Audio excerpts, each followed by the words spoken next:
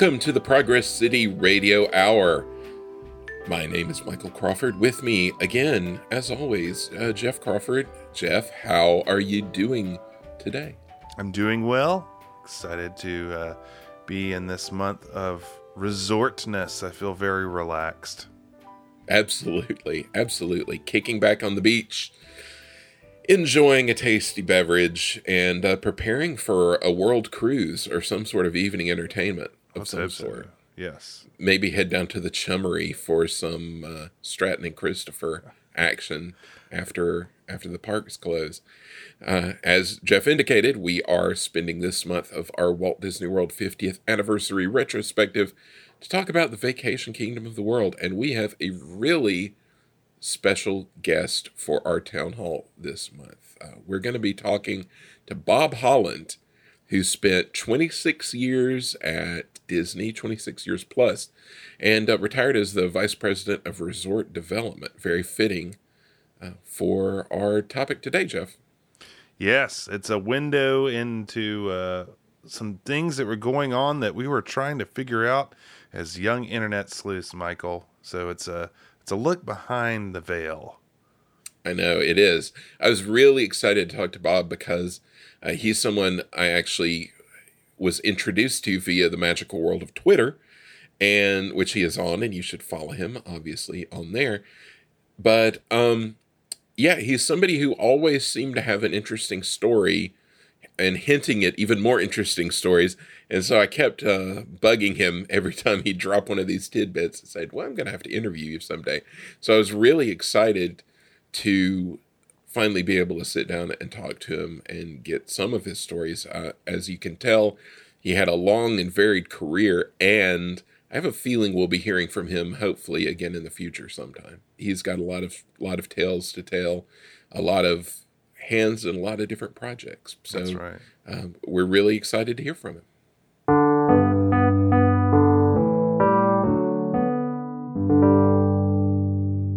So today we'd like to welcome Bob Holland. Thank you for joining us, Bob. Thank you. It's my pleasure. I'm really interested to hear your stories and some of your memories because you're from a discipline that we really haven't spoken to yet. So I'm interested in hearing sort of this side of the Imagineering coin, so to speak. First, I was wondering how you came to be involved with Disney. Just tell us a little bit about your background and how that started. Sure. I'm an architect by training or education and by license, at least until recently when I retired it. Went to school in Pennsylvania, and I'm about to turn 70 this coming week. So with my generation, I grew up with Walt Disney on TV. I had never been to any of the Disney properties until like 1976 or something like that, so well past my youth.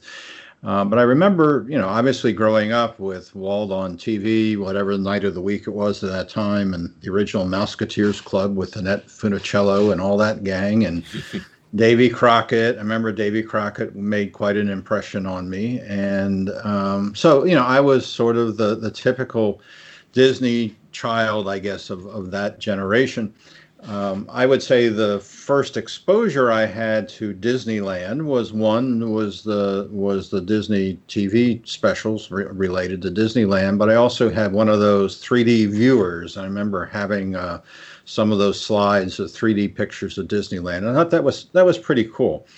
But I never had an opportunity to go to Disney until I went to architecture school and graduated, and I had done it. My thesis was on hospital design, so that's what I ended up doing for the first 4 or 5 years of my career. I actually worked for the Veterans Administration, first in Washington, D.C., designing healthcare facilities, and then about 2.5, 3 years out in Palo Alto, San Francisco area, overseeing the building of several medical facilities. And it came to a point where, one, I decided that government wasn't going to be my lifelong career. It was fine at that point in time. I always wanted to live in California, so it gave me that opportunity. But it really wasn't what I wanted to do forever. And so I started looking for jobs. And frankly, growing up in Pennsylvania, I always wanted to live on the West Coast. And San Francisco area was about perfect, and I really wanted to stay there. And I was looking for jobs in the San Francisco area, and there weren't a lot of them, so I broadened my search to LA. And looking at the LA Times one weekend, of course, this is long before the internet and job postings on the internet and those kinds of things, I saw an ad for WED Enterprises, which I had no clue who WED Enterprises was. At no point did it say Disney. It didn't identify it as Disney, although the ad was sort of a placard that was being held by this thing that looked suspiciously like a mouse.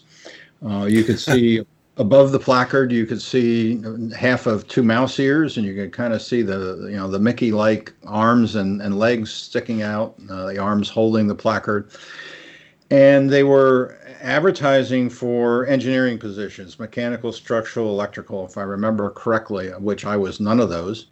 And it was for a project called Epcot, which I had no clue what it was. And it indicated it was in Florida, which was the last place I wanted to move, because at that time, unlike I am now, I was young, and I figured only old people like me lived in Florida. But anyway, typed up my resume and letter and sent it off. And I was applying to a couple other companies at the time, and I had one other good offer at that time. And I figured I would never hear from Disney again. And lo and behold, a week or two later, I got a phone call from them, and they said, "Would you like to come down to Burbank or Glendale for an interview?" And I said, "Heck yeah, sure. Why not?"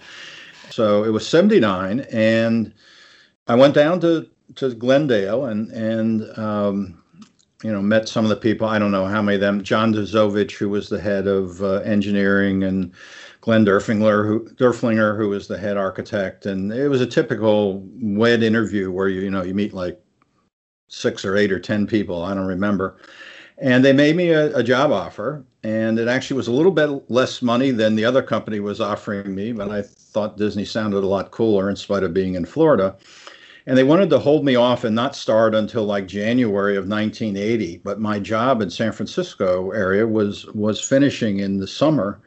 And I said, look, I said, they're going to move me somewhere else, the government, and I don't want to move somewhere else for 6 months and then, have them spend that money and all the hassles for me, and then I have to say I'm leaving.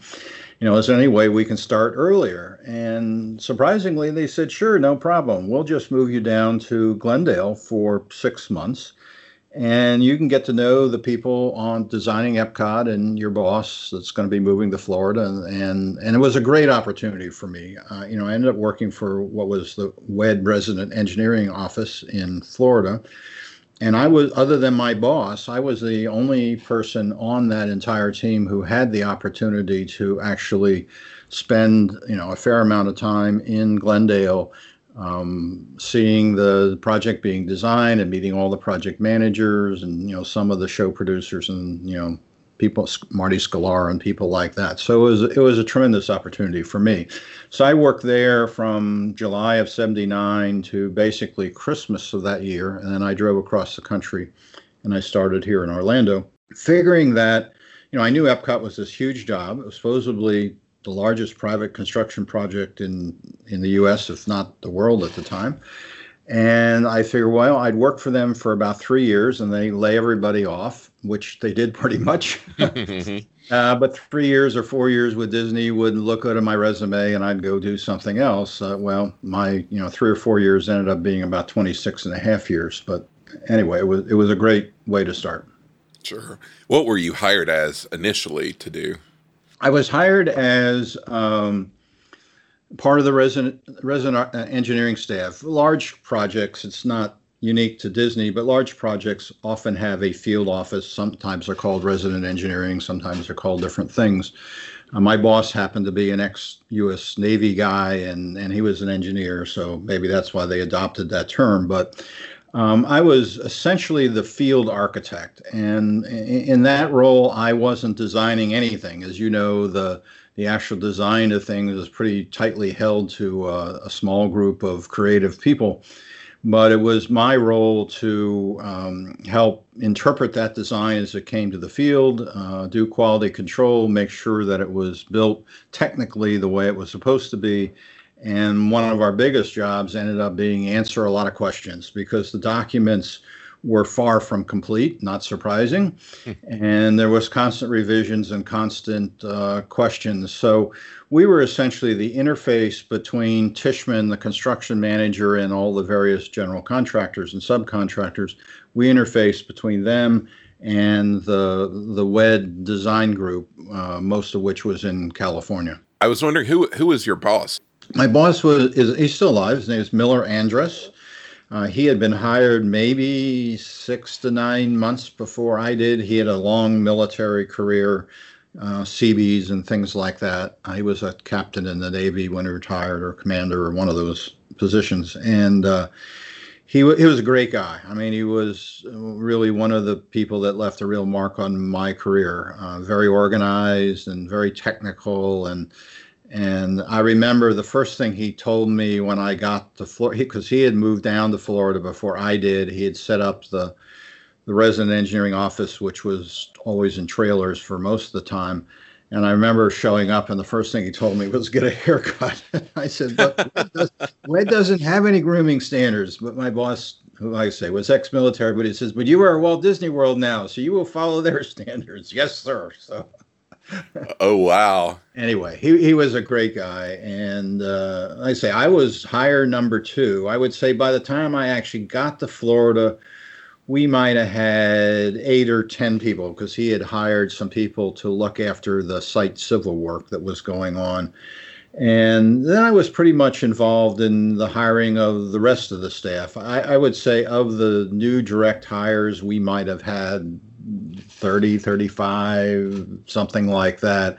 But then the last year of building Epcot, then we also became sort of the homeroom for a lot of the WED California people that, were more than business tripping. They were coming down and staying for 6 months or a year or whatever. So we ended up being the homeroom for them. And I think at the end, we were probably pretty close to 100 people. But so it was great to be with an organization that was growing like that. I learned a lot about, how to put an organization together, and also how to, deal with designers that were, at the other side of the country.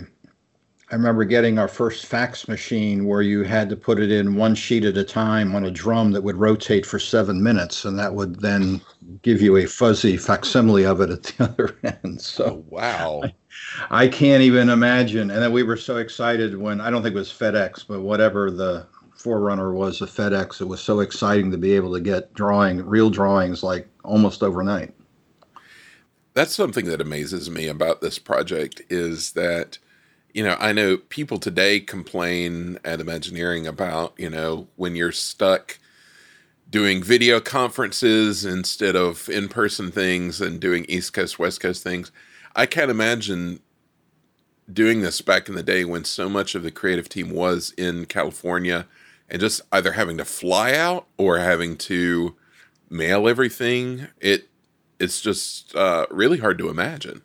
Yeah, it was, I say, the fax machine, we did not have day one. It may have come in the second year, and it truly took 7 minutes to send one page. And it was really, you could not send a drawing. That's one page of 8.5 by 11. And I know that, Disney had that prop plane that would fly back and forth about once a week from California. And we used to sometimes, if we needed something in a real rush, if we knew somebody that had some control of what got on the plane, we would ask them to load on a roll of drawings or something. But, and the drawings for a typical Epcot pavilion, the numbers of sheets was well into the 1,000, 1,200 sheets of drawings, and to think that none of that was done digitally, it was all drawn by hand pretty much in those days. AutoCAD was, I think, just starting, but I don't remember much of it being drawn digitally, and it certainly wasn't able to transmit it digitally. That's remarkable. Will you see these photos from the time of these drafting rooms out there at WED and just these vast rooms of drafting tables?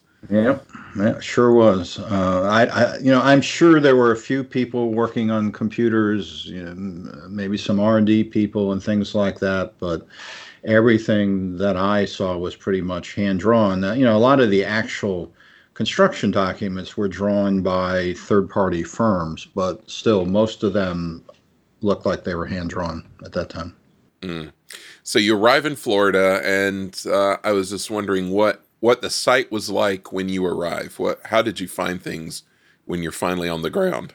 It was several hundred acres of basically cleared land. The bulk of the trees were gone. There were a few exceptions, which I'll talk about in a minute. But I should have all these statistics in my brain, but unfortunately, my brain has been draining things over the last 10 years or so. But 500 acres or whatever the site was, something of that order. Virtually all of it was cleared. The only thing that wasn't cleared to any great extent was part of what became the World Showcase Lagoon, particularly the area that's over towards Odyssey Restaurant. That whole area still had a stand of trees on it because the entire site had been geotechnically drilled. You know, they have drill rigs that they go in and they take core samples of the soil to determine what is the bearing capacity for buildings. And the good news, and one of the reasons the site was taken or was picked, originally was, I guess, done in the Walt days, but later confirmed that it was a good site, was the borings indicated for the most part the buildings could rest on regular, what they call spread footer foundations, where you didn't have to put deep piles in. And there certainly were some exceptions. The major problem area, though, was sort of the east side of World Showcase Lagoon and over towards Mexico and where Odyssey is, that there's a tremendous, there still is a tremendous amount of muck there. And muck is essentially organic material. It occurs most frequently in Florida when Florida typically has a limestone subbase that's below the sand. It can be down 20, 30, 80, 100 feet, depends. The limestone is fairly porous, and over eons of time, it can give way because of the water that's flowing beneath the surface. The rock actually dissolves. And when it gives way, you have sinkholes, which, as you know, living in Central Florida, whenever you fly in and out of Orlando, all you see is these circular ponds and lakes and things like that. Well, the circle is because that's a sinkhole. And typically when the sub rock collapses, everything collapses in more or less a circular cone. And over eons, that cone fills with trees that fell in and leaves and other organic material, and it essentially rots and more or less becomes peat. It becomes an organic decayed material. And in the area of Seven Seas Lagoon, World Showcase Lagoon, particularly towards Odyssey, the depth of that muck was unknown. They drilled, a couple of 100 feet and never found the bottom of it. So it was a huge sinkhole. And so one of the most really probably relatively unknown but pretty impressive engineering feats of Epcot was what to do with that. So the reason the stand of trees was there was they did take the trees down, but they left the root mat, the mat that essentially is the root structure of all the trees that were there. And they left that intact. And then they started pushing sand up on top of it to create a surcharge. And in Florida and a lot of other places that have similar geology, you can compress that muck. So think of it as a sponge, a wet sponge. And if you put the wet sponge on a table or something and you push on it, all the water will start coming out of it and the sponge will compress. Well, that's essentially what they were doing with the muck. And what they wanted to do was lower the top of the muck so that it was at least, again, my numbers could be slightly off now, but it was at least 20 or 30 feet below the existing level of the land. And then they started piling more sand on top of it. And that essentially is a good portion of the bottom of World Showcase Lagoon. There's actually muck under World Showcase Lagoon, at least on the side that's towards Mexico and Odyssey. And it took a long, long time to do that. What was surcharging in itself is not so unique, but again, something that I think is almost lost to time, except for the engineers that were there, was the problem was how to do that relatively quickly. So they had some what they call borrow pits. When you need fill for a site, and we certainly needed a lot of clean fill for a site, you dig holes, and then you put the sand in a truck and you drive the truck to the site and you dump the sand. And so they had established some borrow pits down near what is now Pop Century and Caribbean Beach. In fact, the gondola now goes over one of them. And so they had these large borrow pits down there that had already been dug. And somebody came up, one of the engineers that was a consultant to Disney, came up with the idea of floating a dredge in the part of World Showcase Lagoon that had already been dug where there wasn't muck, and put a dredge in there and then start removing the muck by dredge. And then they ran a pipeline about 1.5 miles down to, again, where Pop is today. And they started dumping all that mucky, dirty water into one of the borrow pits that had already been dug. They then pumped that water that had settled out a lot of the muck into an adjacent borrow pit that had already been there, and then they pumped the water 1.5 miles back to World Showcase Lagoon, so that they could keep the dredge afloat. And that went on for 6 months, something like that. Wow. And then when the water came back, it also had a lot of sand in it, and they would distribute that sand on top of where the trees used to be, where the muck was, to create this weight to compress the muck. So it was a pretty cool operation, not the kind of thing that you could sell many tickets for, I suppose, but in the engineering world, the construction world, it was pretty remarkable at the time. That is really amazing that they hit upon that kind of that's very elaborate. That's pretty remarkable. Yeah, it was. And one night, so my boss, I'm trying to simplify this as much as possible. It's really not that complex, but you had to make sure that the sand got distributed evenly on top of the root mat, particularly the first couple layers. Because if you didn't, the weight of if you had too much sand in one place, it would actually start to punch through the root mat and would create what they called a muck wave, where the muck would start to displace horizontally. And there was a lot of concern that if a muck wave got out of control, that they might have a hard time getting it back under control and being able then to build what we wanted to build there. And so my boss decided to institute muck wave watch. And that was relatively easy to do during the day because we had a lot of civil field superintendent guys who were experts, and they also had the advantage of daylight. But my boss decided that this needed to go on 24 hours a day because they were pumping sand and water on top of the surcharge 24 hours a day. So for about a month or so, he organized our office so that we would take turns in doing all-night muck wave watch. And I'll never forget the first night that I had it. It was a stormy, rainy night, no moon, dark. And, about every half hour, I'd drive out with the truck out onto the site. And it was scary as heck because you'd see water on the ground and where the water was 6 inches deep or 6 feet deep or 20 feet deep. Mm-hmm. And I kind of, I knew where the edge of the lagoon was at that time, and I crept up on it, and the bulldozer had some lights on it, but just where the bulldozer was working, and, I had the headlights of the car, and that was it. I couldn't see anything.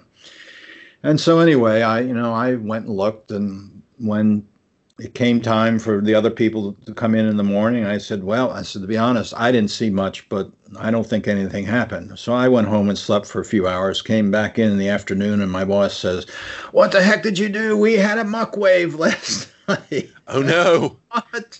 I said, "I couldn't see a thing." And he said, "Well, fortunately, we were able to contain it, but, I'm not sure I want you on muck wave watch anymore." I went, "Good. I'll look at roofs and other things that I understand." Yes, there are worse things being removed from muck wave watch, I would imagine.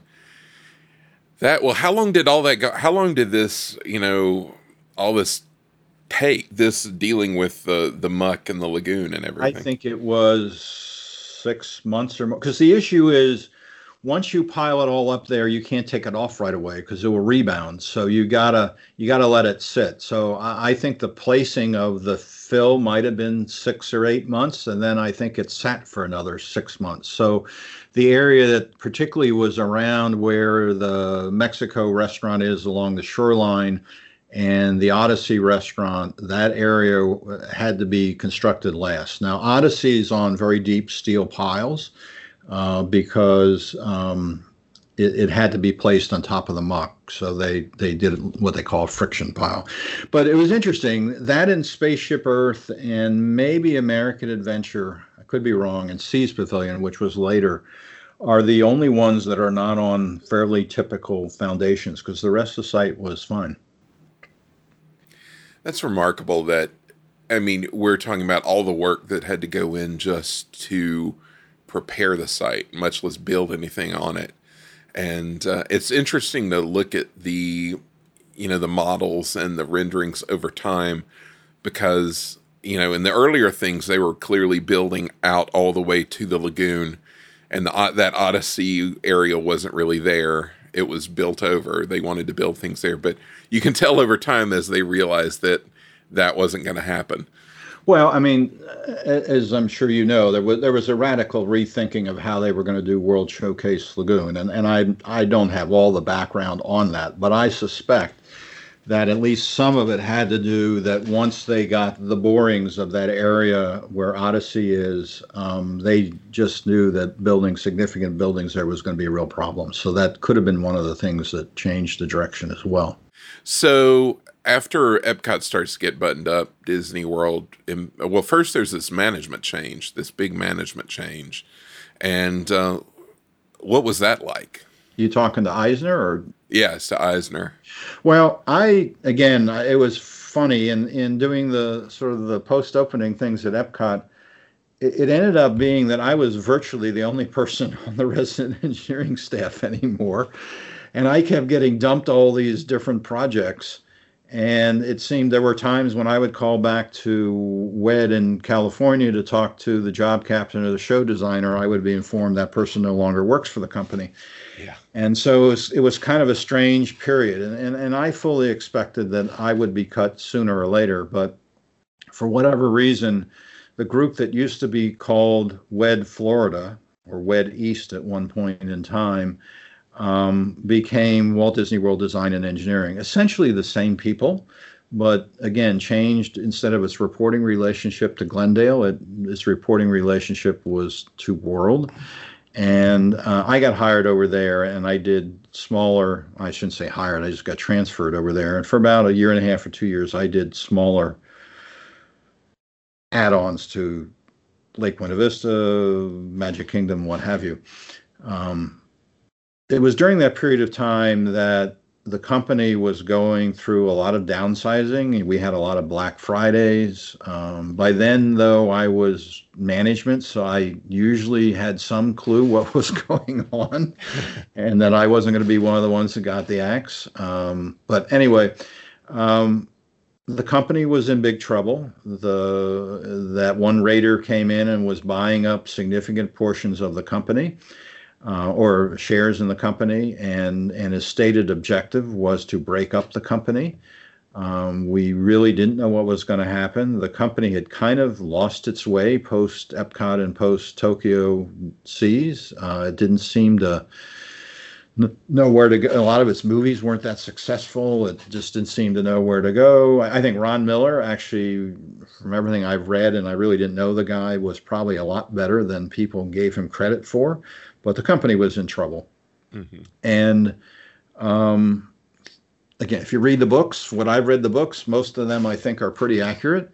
Eisner and Wells were brought in. I remember there was a big pep rally at the castle pre-opening one day. I don't know, we had to go out there like 7:30 or 8 in the morning, and Eisner and Wells got enthroned in their role of being the new leaders. It was impressive to see new blood.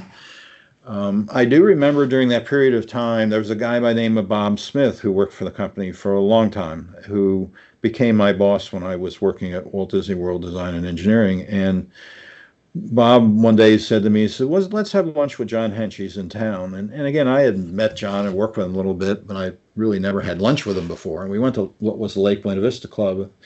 And it was right after the Eisner Wells thing got announced. And so Bob asked John, he said, well, what do you think about this? And John said, well, it's going to be interesting. He said, for the first time, Disney's going to go Hollywood.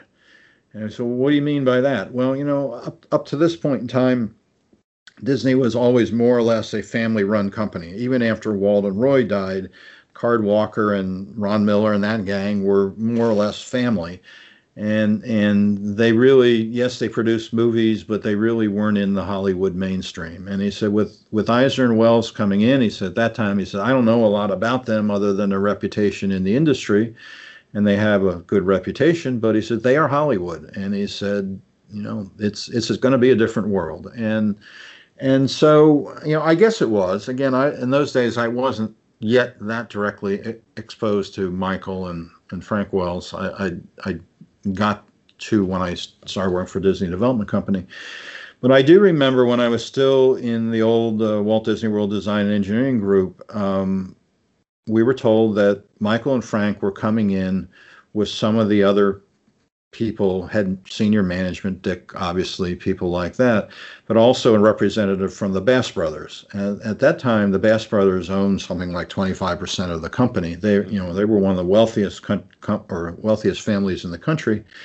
And they were really, in many ways, the ones that saved the company. Roy Disney Jr. sort of, I guess, solicited their support. They came in as a friendly group, and they bought up the shares from the unfriendly person. And once that happened, then they were instrumental in helping to get Michael and Frank installed as the new leadership. But anyway, they were coming in town, and we were told to basically get ready for them, to show them everything that had been designed that we thought was worthwhile but never built. And so out of the Disney World archives, they dug out a whole bunch of different projects. And I wasn't in the room. I was on the other side of the wall. I wasn't quite that senior in those days, but one of the guys that I ended up working for was in the room. And one of the things we showed them was a Grand Floridian. Now, the Grand Floridian had gone on for many years off and on, including I had worked on it for some time post Epcot. And it was essentially a site plan at best and a rendering of a Victorian hotel. And they showed it to Michael and Frank and the Bass Brothers. And the Bass Brothers said, hotels, hotels, hotels, hotels. You got to build hotels. And when they saw that, they said, well, why haven't you built the Grand Floridian? And the answer was, frankly, that the company just didn't seem to be committed to building more hotels. And the Bass Brothers, owning 25% of the company, said, you are now. And so essentially at that meeting, they said, Grand Floridian is going to be your first hotel project. And so that got green lighted at that meeting. Of course, we had no idea what it was going to cost or how long it was going to take to build or anything else. We just knew it was sort of Victorian and what site it was on. And I ended up then fairly quickly moving from the Walt Disney World side to the new Disney Development Company, which was essentially became in charge of everything that wasn't a theme park. Right. So they formed that. That was a formation when they really decided to get into the hotel side of things. They formed this unit to take that on, correct? There was criticism of WED for the so-called cost overruns of Epcot. Now, I think to be fair to WED, the original budget did not at all reflect what the final product was. I mean, there was a tremendous amount of scope added to Epcot over the years of design. But, some people were arguing that it cost, that it started at $500 million and ended up at $1.2 billion. Again, I think that's unfair, but there was pushback from some people, and I really think a lot of it came from the park operating group, that we just can't continue to do projects that we're told is going to cost X and end up being cost 2X. And we need to have a group of people come in that know how to do hotels, which ironically I knew nothing about, but at any rate. So the Bass Brothers said, and I'm not sure it was just them, but in the conversation with the new senior management, they decided they wanted a new division that was going to focus on everything but the theme parks. And to put this company together, they were going to bring in outside talent that had done major high quality real estate development and hotel development in other places. And so the development company was formed. I don't think WED was very happy about it. For quite a few years, frankly, the relationship between WED and Disney Development Company was fairly strained. And frankly, Michael created some of that purposely. Mm-hmm. But anyway, our agenda as the development company became, you do everything that's not a theme park. So that's kind of how the line was drawn. In fact, Disney Development Company ended up doing all the master planning for the company, including where theme parks would go and that kind of thing. They just didn't design anything inside the berm, which I think also was a little frustrating for WED. So they brought in some people from the outside, people that had tremendous experience in real estate development. As far as the hotels were concerned, by that time, I believe Gary Wilson, who became the CFO for the Walt Disney Company, was on board. Gary Wilson used to be CFO of the Marriott Corporation. Marriott was the big player in the hotel business in those days. And Gary had some very strong feelings about how the hotels should be developed, what kind of hotels.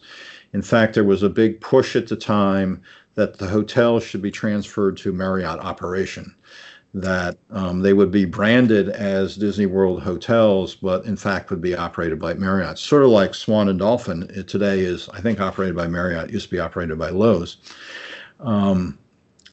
And that one of the arguments was that Disney wouldn't necessarily have to invest all the money in the hotels, that Marriott could invest the money. And I remember Grand Floridian was well in design at that point in time, and my boss, Hal McIntyre, I worked with for many years, great guy.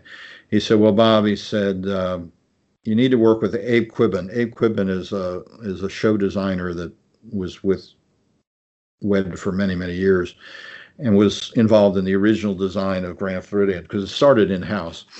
But he said, you got to work with him, and we need to start stripping off detail, all this Victorian detail, so we can get it to a Marriott budget. And so we did a series of drawings and kept stripping things off. I sort of kept the form of the building and the plan of the building, but there wasn't a lot left architecturally. And Michael basically said, over my dead body, he said, I think it's the wrong thing to do. He said, I think that when people come to Walt Disney World, it should be a Disney experience, that we shouldn't be having other people run our hotels. And no, we're not going to go that direction. So we got the budget restored and the design more or less. And we went on and built the Grand Floridian as the first new hotel under the Disney Development Company. And that was during that period. That was when Dick threatened to fire me twice, but I survived. Well, what was he concerned about? Well, actually, I forget exactly when we were supposed to open, but it was sometime after Memorial Day. And Dick in those days, Dick used to come by in his Cadillac, and he'd kind of snoop around. And if he saw a hole that was open, he'd want to know why the hole was open. He wanted to know what part is missing. So one day he came by and we had a hole in the nicely planted landscape where we were missing some sort of irrigation piece or something, so he wanted to know right away what it was. And so he then, about a few hours later, delivered it in his Cadillac.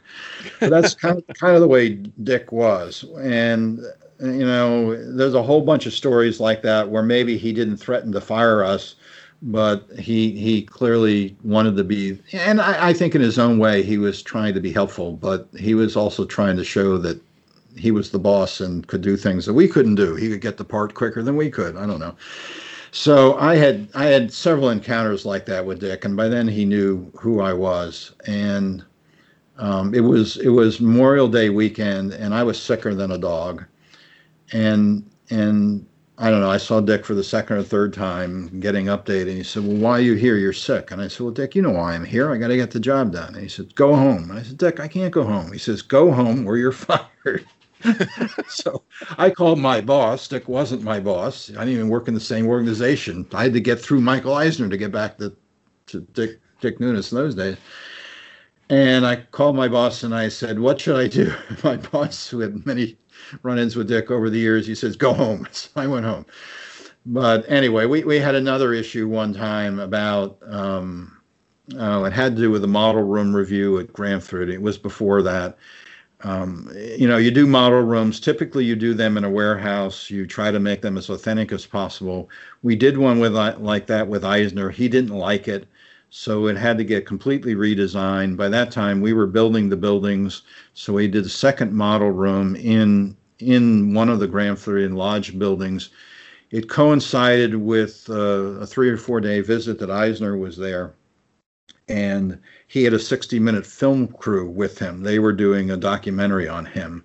And we had to build a temporary dock so that they could arrive by water. And anyway, the room that we're showing them is just crammed with all the Disney executives and 60 Minutes film crew. And anyway, Dick wanted to have something. And he sort of quietly said to me, well, aren't you going to get tile on the balcony? And I said, well, no, it's not in the budget, Dick. And he said, we're going to have tile. And I said, oh, well, okay, we'll talk about it. Anyway, long story short, a couple of days later, I got a phone call and said, Dick wants to see you in his office. And so I went to his office in the Sunbank building those days. And he kind of put his arm on my shoulder and ushered me into his office and closed the door. And he told me in no uncertain terms that we were going to have tile. And I said, well, but, I got a budget and we got to let Michael know. And then he said, well, then he reminded me who I worked for, which was not him. But I just said, yes, Dick. And we put tile on the balconies. But anyway. And then the last time was for grand opening. We were afraid we weren't going to get the presidential suite done. And anyway, I was in the presidential suite the day before, 2 days before opening or whatever, and Dick is snooping around and he said, aren't you going to get this done? And I said, yes, we're going to get it done. And anyway, when I told my boss's boss, I told Dick we were going to get done, he said, well, you just bet your job. And we got it done. And I think Bette Midler stayed in it grand opening night, I believe. Well, that's perfect. That sums up the Eisner era perfectly. Or Burt Reynolds, I'm not sure which. I think it was Bette stayed in it. Oh my gosh. Wow. So this really kicked off a wave of development, all the DDC hotels. I noticed, I was looking at the very long list of things that you worked on. Also had another hotel that they had announced in the early 80s when they announced what became the Grand Floridian, but one that never actually did get built, and that was the Mediterranean / Venetian. It went by two different names, there to be built on the lagoon. And I just wonder if you could tell us what happened to that project.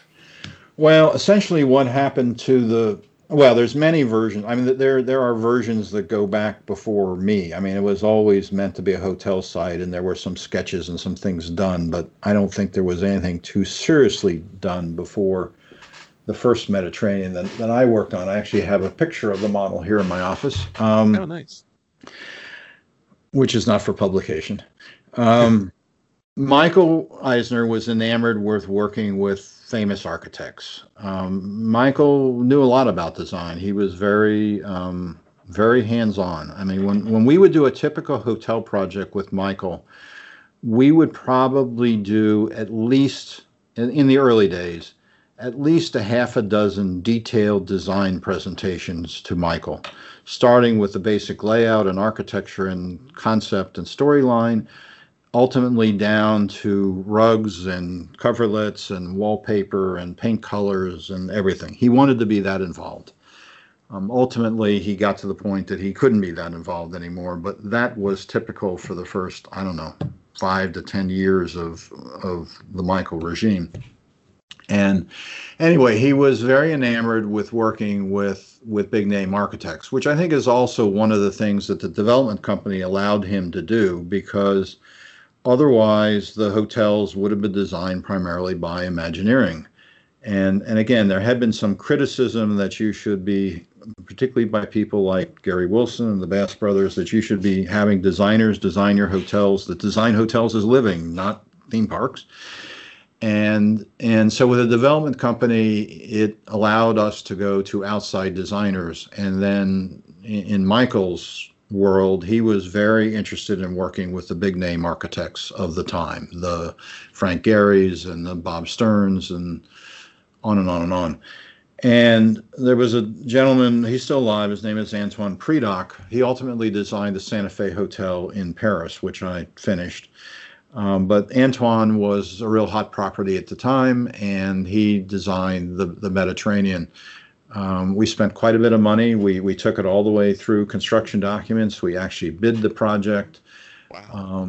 We had some challenges with the design because Antoine likes to design in concrete. He's sort of the antithesis of Main Street and Bob Stern.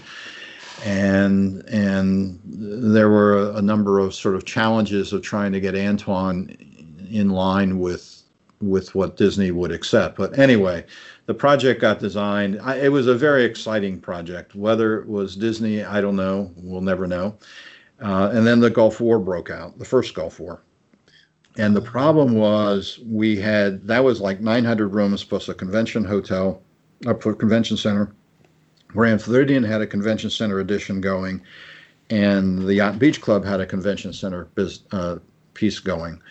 And ultimately, the Walt Disney Company just decided that given the Gulf War and the uncertainty of travel and things like that, that they didn't want to risk doing another hotel. So it stopped.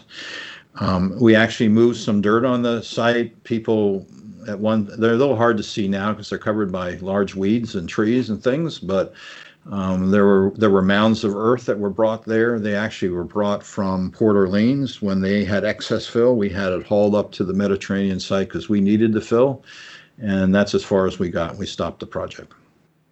I remember at the time, because this was one thing that had been announced publicly, snooping from the monorail as we went by to see if dirt was being moved, and at one point there was, as construction sites will do with the, just like 2x4s nailed together, I guess, kind of a gate there at the site. Just seeing just any rough amount of dirt being moved was very exciting.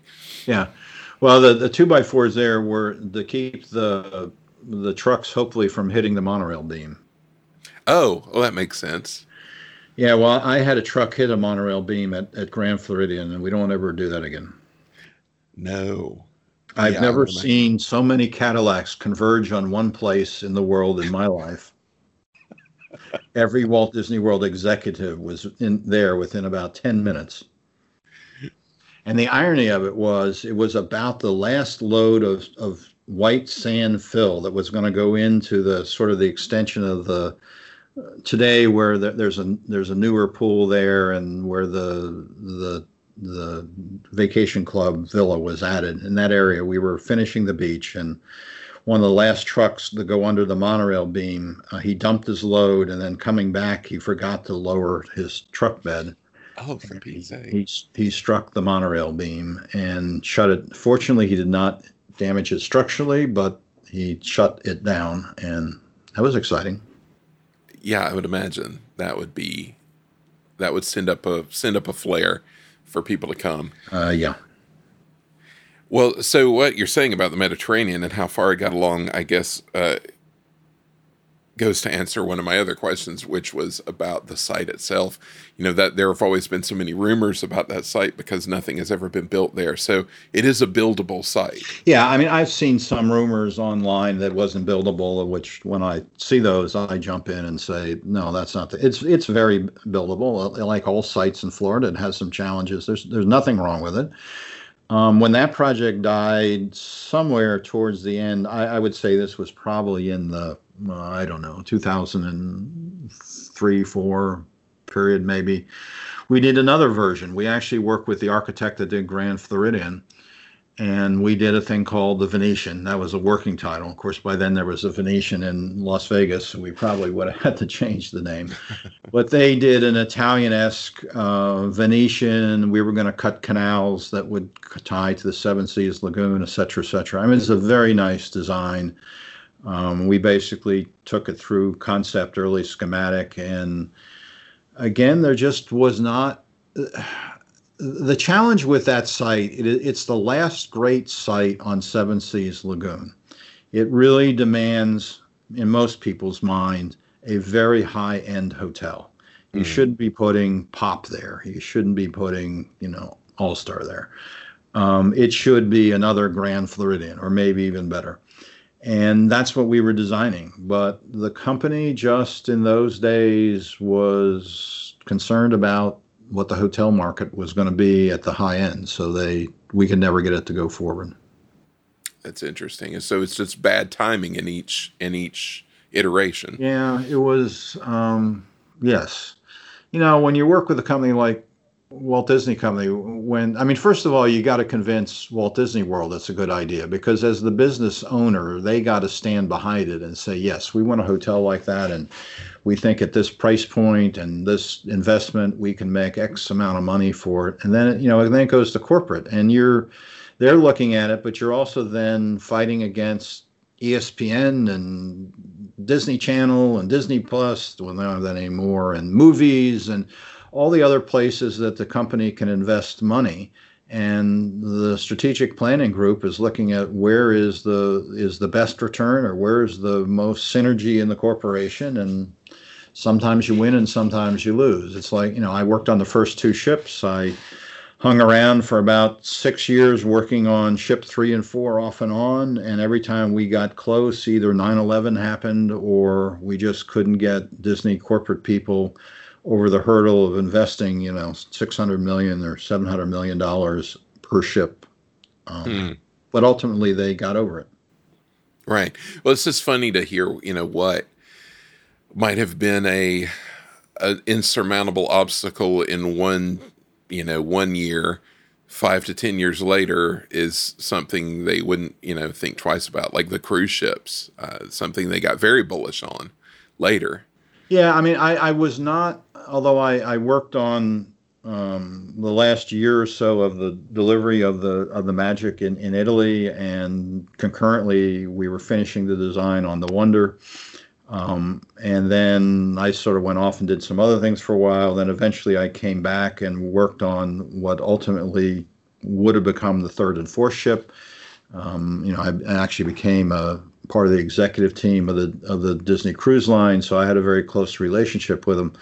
But ships are a huge investment. They're, today a ship is costing $700-800 million per ship. Wow. Depending on the size, can be more. We were very close in getting the third and fourth ship to move forward in 2000. And then 9/11 hit, and they were very concerned about what was going to happen to the cruise ship market. It ultimately did take a dip, but it recovered pretty quickly, unlike the current situation. I hung around for a number of years, primarily because I wanted to work on ships more. It was the most exciting, challenging thing, even more challenging than Epcot, if you can believe it. Something completely different. So I was involved with a small team doing some conceptual design for the third and fourth ship for on and off from, I don't know. So I finally decided I had other things to do, and I moved on. And of course, 2 years later, built the third and fourth ship, and now more. Well, you mentioned that before this adventure in Italy on the ships, before that, you were in Paris for the Euro Disney / Disneyland Paris project. What was that like? Well, again, I kind of had to laugh at some of Frank Stanek's stories, because if you remember, he ended up being put in several roles kind of at the last minute that he was not exactly prepared for necessarily, or had expected that was going to be his job. Sure. And Paris was another one of those for me, because I had been working on the Mediterranean Hotel, the one that stopped, and it stopped pretty suddenly. And they said to me, would you be interested in going to Paris? Now, at this time, I have, my wife, who I'm still amazingly married to. I'm surprised she put up with all this Disney stuff over the years. But two children that are like in, I don't know, grade school and early middle school or something like that, maybe a little younger than that. And I said, well, what do you mean going to Paris? I said, do you mean moving? Well, no, not yet, or maybe not at all. But so I'm meeting with Peter Rummel, who at that time was the head of Disney Development Company, ultimately became the president of Imagineering for a while.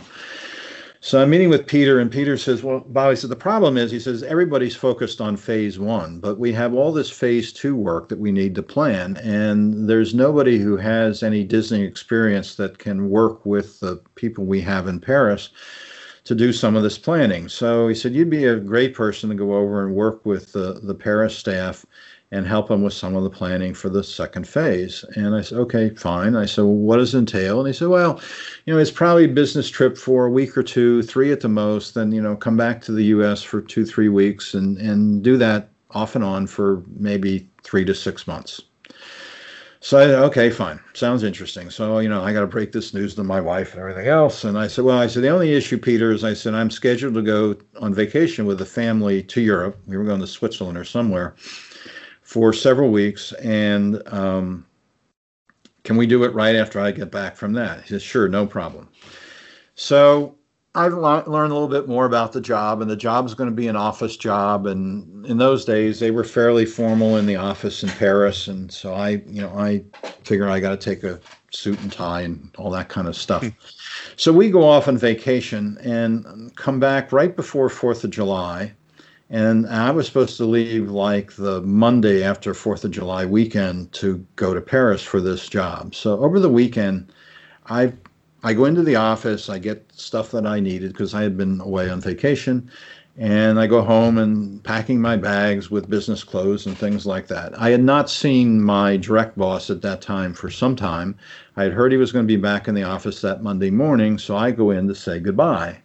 And I go into his office. This isn't Rummel, but the guy below Rummel. And I go in to see him, and I said, well, as you know, I'm leaving for Paris this afternoon. And he said, well, yeah. He said, things have changed a little bit. I said, what do you mean things have changed? And he said, well, that role that you were supposed to play in terms of the second gate or the second phase of Disneyland Paris? I said, yeah. And I said, I'm all packed. I'm going to get on the whatever it was, 4:30 Delta flight this afternoon to fly to Paris. He says, well, you're not doing that anymore. I said, what do you mean I'm not doing that anymore? He said, well, Santa Fe Hotel, which Antoine Predock, he was the architect for the Mediterranean Hotel that stopped.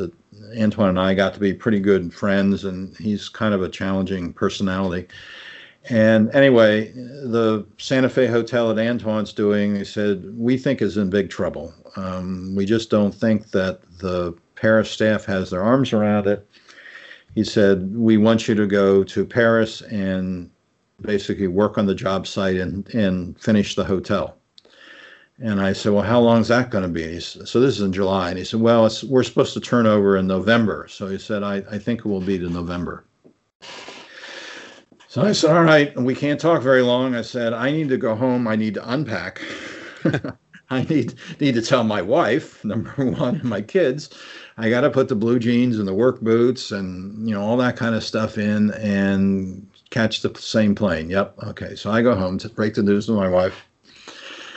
And I said to him, I said, all right, I'll do this. But I said, the caveat is, I said, I'm still only going to stay 3 or 4 weeks at a time, and you're going to have to fly me home for a long weekend. I said, I'll never make it more than 4 or 5 days unless it's Christmas, but I need to come home for a long weekend. Okay, no problem. So anyway, I go off to Paris, and again, very long story short, and I love the staff over there, and they were great people. But frankly, it was a situation of a young project manager who I think knew the project was in big trouble in terms of schedule, but was afraid to say so. Oh, yeah. So, every monthly meeting, management would say, well, wait a minute, aren't you supposed to have this done and aren't that done? And it looks like you're behind. Oh, no, don't worry. He always had an answer. And of course, it was one of my many times that I had to go in. I couldn't afford to fire the guy because he knew 10 times, 100 times more about the project than I did. But I had to go in and basically nicely tell him, I'm now your boss. And anyway, we got it done, and it turned out fine. But that was one of my many sort of put out the fires. And so I stayed there. Gosh, I don't know. I don't think we turned over finally until middle of February. So Oh, wow. a lot longer. Again, I got home for Christmas, and they were very good about allowing me to fly home for long weekends. But it was very different than I signed up for. And I went back right before grand opening to make sure a couple of things got done. I did some tours, pre-opening tours with some of the executives. It was my one up close and personal with Jeffrey Katzenberg, which was, he turned out to be a really nice guy. And it was interesting. Yeah, I had met Jeffrey once before when we did a Grand Floridian tour, and I mean, I don't know how much you know about Jeffrey and his reputation, but it's probably mostly true. And he was a tough guy. I mean, the story in the studio went that he would tell his staff that if you don't bother showing up on Saturday, don't bother coming in on Sunday either. Yeah. Tough guy, very driven, very talented. Unfortunately, he and Michael had a big fallout, but this was before the fallout. But anyway, I went over right before grand opening, and a lot of us who knew the projects got assigned to various executives to basically be their tour guides. And I got Jeffrey and his wife and had a wonderful day with them. I mean, they were the nicest people, and they were very thankful. And a couple of weeks later, I happened to be, this was post-open, I happened to be back in Paris for working on another project there. And I got a message from a secretary there that said, Jeffrey Katzenberg called for you. And I went, huh? Right, sure. And I still remember going to a payphone. They used to have those in those days in the convention center of the New York Hotel. And I got a call through to Jeffrey's office. And I said, this is Bob Holland. I'm returning Jeffrey's call. And his assistant said, just a minute. And Jeffrey got on the phone, and I still have no idea why I'm talking to him. And he says, Bob, he says, my wife and I just wanted to thank you for your tour and all your time, and wish you all the best in what you're doing with the company. And if you ever need anything, let me know. Wow. Okay. That was my only second interface with Jeffrey, which was very nice. But anyway, so I got. Post-opening, I moved back to the U.S. I was working on Coronado Springs, was my big project at the time, and some other things. But I kept dabbling in France because a lot of the staff, as you can imagine there, particularly given their financial situation, was cut. So I would help with that. I actually did move my family. So post-opening of Disney, Euro Disney in those days, they asked me if I'd like to expatriate and bring the family over. And I said, sure. And I said, what are we doing? And they said, well, we got a convention hotel and a convention center and this, that, and another thing. And we'd like you to run all those projects. And great. I'd love to do that. So I packed up the family and we moved and said, how long is this going to be for? They said, well, minimum 2 years, but probably more like 4 or 5 years. I was great. Put our kids in great school in Paris, and we really loved living there. Had an apartment with a view of the Eiffel Tower. I mean, what more could you ask for? Except I was there about a month, and I was invited to attend a meeting with all of the senior executives of the Walt Disney Company and the Disneyland Paris Company, Euro Disney Company. And basically at that meeting, my project that they had expatriated me for got canceled. Oh, no. I went to my wife and I said, I don't know what's going to happen now. And anyway, they said, don't worry about it. We got other things. And so we cobbled along with a bunch of projects, an indoor water park and some other variations of hotels and convention centers for about 13 months. And finally, again, I got a phone call from one of my bosses and ultimately talked to Peter Rummel, and Peter said, it's just not sustainable anymore. We're going to have to cut our losses and you're going to have to come home. So anyway, that was like a Thursday or Friday. He said, we'll give you a final decision on Monday. They called me about 10:30 in my apartment in Paris on a Monday, and the movers were there Friday, and we were on an airplane that next day. Holy smokes. It happens fast. Yeah, so a lot of those. Again, I certainly was nowhere near the level in the organization of responsibility as Frank Stanek. But when you guys did the interview with him, I just had to laugh about so many parallels in his career. Completely different time, different companies, different places. But it's like, yeah, I've been there, done that. I know. Well, it's as I've said to other people. I think I probably said to him, it's almost like you're in the CIA or something. You know, you get the call, you go wherever it is around the globe. They'll send you off somewhere. Yeah, it really was. And I did Hong Kong then. Towards the end of my career, I was very involved in the beginning of Hong Kong when we were programming in the early design phase of the hotel. I worked with the HR group in Hong Kong and did a lot of the local hiring for the team. And then all of a sudden, I don't remember exactly what happened, but my boss, who was a vice president higher than me, he apparently, I don't know. Anyway, he took over the job for kind of the middle of 2 years, and then he decided to leave Disney, and I ended up with the Hollywood Hotel and the Disneyland Hotel in Hong Kong for the last year, which became one of the last of my Disney projects. But it was very interesting working in Hong Kong because it again was, it was foreign and it was different, but it was different than Paris and it's certainly different than Italy, and it was a great experience. Sure. Well, for Paris, you mentioned the indoor water park. Was that the volcano water park built around the Lava Lagoon? Lava Lagoon, that's right. That showed up on the internet one day a couple of years ago, and I have no idea how people got a hold of that because it died really fast. Anyway, they thought they wanted an indoor water park. There's a company called Center Parks in Europe that's very successful at running kind of indoor water parks and what have you. And so we looked at them and they said, yeah, we think we can do it actually was an indoor-outdoor water park. But Michael wanted a famous architect. So we actually were in the process of hiring Norman Foster. He's actually Sir Norman Foster. Mm. He's a very famous British architect and has done, I'm trying to think something that you might know in the U.S., but anyway,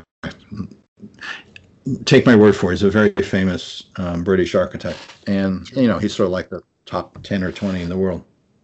And so Sir Norman and one of his partners comes in and we have a meeting at we used to call Euro Disney Development Company offices in Paris. And I just couldn't imagine why Norman Foster would be interested in this because it just is not his kind of thing, but he's quite excited about it. And so again, Peter Rummel and some other big wigs were in this meeting with Norman Foster, and they basically say, well, Bob will take it from here.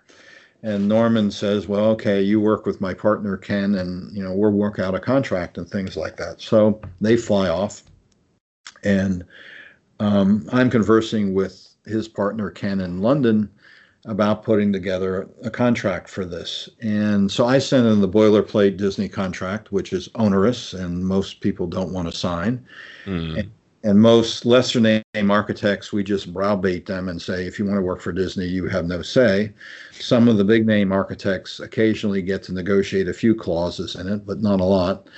Anyway, so we're going back and forth about what the program is and that kind of fee. And of course, they had a big fee. And anyway, we didn't get very far and we didn't get to signing a contract. And I was always very careful about telling people to not do any work unless we have a signed contract, because Disney's had a lot of issues with those kinds of things. So anyway, after a few weeks or a month or whatever, I call Foster's partner and say, I'm sorry, but the project has been put on hold. And I didn't want to come back. Okay, fine, we understand. About a month later, I get a phone call from Wing Chow, who was my design boss. And Wing said, Michael Eisner just got a schematic conceptual design package in his office of the Paris water park. How did this happen? I said, what? He said, yes, I'll send it to you in the overnight. He got a package with a letter from Norman Foster. Here's our design. I said, Wing, I know nothing about it. So I call Foster's office, first to his partner, and I said, what is this all about? And he says, oh, we just kind of got excited about it and decided to work on it. And I said, you don't have a contract. I can't pay you. You put us in a really awkward position. Hey, don't worry about it. And I said, well, this is a real problem. And he said, well, you're going to need to talk to Foster about it. So I never knew whether to call him Sir Norman, Sir Foster, Norm. Anyway, so I get Sir Norm on the phone, and I said, "What's going on?" And I said, clearly you had no direction to start." He said, "I know that." And I said, "I can't pay you." He says, "Okay." And he said, "We just got excited, so we decided to charrette over the weekend, and we threw this package together." And I said, "Well, you've certainly created a lot of waves here." And I said, "I've never had an architect do this before." And there was this kind of long pause. And again, you got to realize Norman Foster has a bit of an ego, like a lot of big architects. And Sure. long pause. And he says, "Well," he says, "that's because you've never worked with an architect like me before." And I went, "Okay." And he said, "Don't worry about it. So if you don't want to do it, you don't do it." He said, "You don't owe us anything. I'm not going to sue you. Don't worry." And so anyway, I passed the word on the wing, and that's the last we ever heard of it. Subsequent to that, the project, like I said, many of my projects revived on, somehow they were sort of not dead. They were on life support, and it shows signs of life again. And we hire another architect, Bernardo Fort Brescia. He's the one that did all the pop and all-star stuff. And he does his version of it. And we have this big presentation with Michael scheduled at the studio. And they were having this, and also this is where it got really awkward with the Imagineering Attractions group. It was decided that we were going to have a third-party show designers design the show portion of it, which we did. And so the show designer and this fairly well-known architect shows up in Burbank. Well, the night before, the model was coming from Phoenix or somewhere where it was being built, and it came in this really huge crate. And we were supposed to do the presentation in the boardroom of the Disney building at the studio where Michael's office is. And this crate finally shows up about 10 o'clock at night. And even though the model was cut in half in two pieces, there was no way that we could get it in the elevator to get it to the 7th or 8th floor, wherever the boardroom was. And so I'm trying to, oh gosh, what are we going to do? I got Michael at 8:30 in the morning, and I can't get it where it's supposed to be and everything else. So we're scouting around the corporate office building there that I didn't know very well in the middle of the night. I finally find a conference room on like the 3rd floor. And I said, "Guys, we're going to have to carry the model up the stairs, which is the fire stairs," which is what we did. We got the model into this conference room, got it set up. I have no idea whose conference room this is. I don't even know what department it is. And so I leave a note on the nearest desk that looked like a secretary's desk to the conference room. I said, "If you're wondering why there's a model in your conference room, here's why. And Michael's going to be here at 9 o'clock. I then have to call Rummel's secretary to have her call Michael's assistant first thing in the morning to tell Michael not to come to the boardroom, but to come to this 3rd floor or wherever it was. So we got Michael directed to the right place. But prior to the meeting, I happened to run into Peter Rummel in the hallway, and he said, "This meeting is not going to go well." And I said, "Oh, good." I said, "What's up?" And he said, "Well, first of all," he said, "the finances are so bad at Disneyland Paris that everything's being canceled, and this is going to be one of them. But," he said, "we're so far along, we might as well do the review." I said, "Okay, well, that's bad enough news." And I said, "What other bad news is there?" He said, "Well, Marty Sklar is going to be there." And I'm thinking, great, you're the one that said Marty's people weren't to design this thing, and now Marty's coming to the meeting. Well, anyway, Marty was very civil, mainly because he probably knew the project was dead. And we did about a half-hour review with Michael, and he was pleasant enough, and everybody left. And Peter said to me, "Wrap the project up, it's dead." So, oh boy.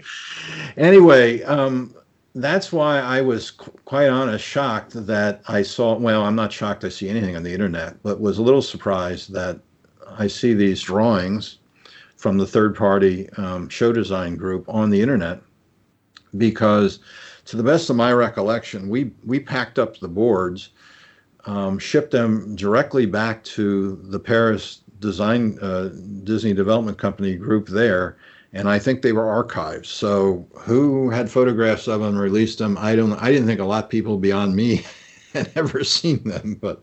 Yeah, I always wonder how those things make their way out, especially for something like that, which was not really known at the time. Roughly when was that all happened? I don't know, late 90s, 2000s. It was pre 9/11, so late 90s.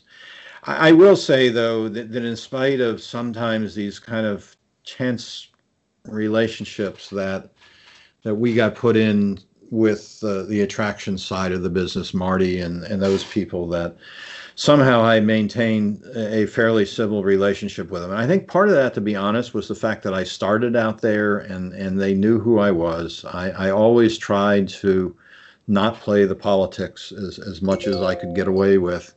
And, my relationship to Marty, while it certainly wasn't close, I will say that I was a recipient of several of his red flare notes that he sent out occasionally to congratulate people on projects or 25 years with the company or whatever. So I will say that my relationship with Marty was pretty good, which surprisingly, like I said, there was a lot of. Michael saw it as somewhat as a competition in his early days. I think he saw that he had two groups. He had a development company that had a lot of real estate experience and a lot of experience working with famous architects, which he liked. And he had an attractions group. And particularly the first couple of years, sometimes we would be doing rival designs against each other, which was a little awkward and created some ill will. But anyway.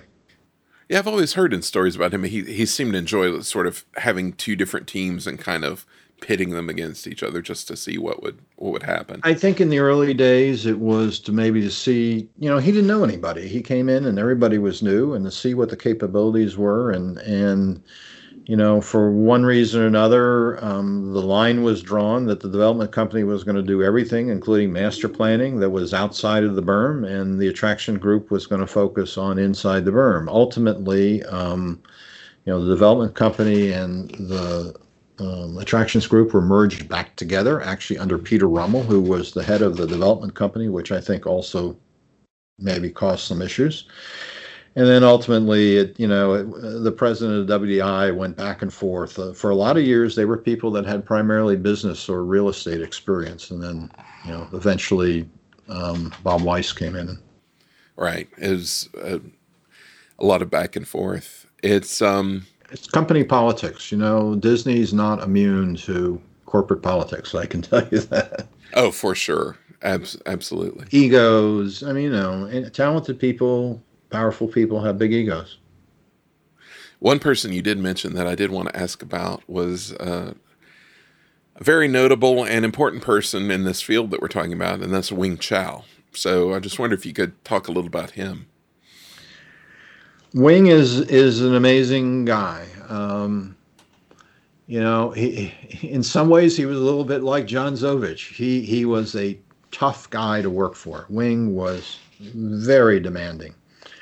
On the other hand, he always had your back, particularly with other people.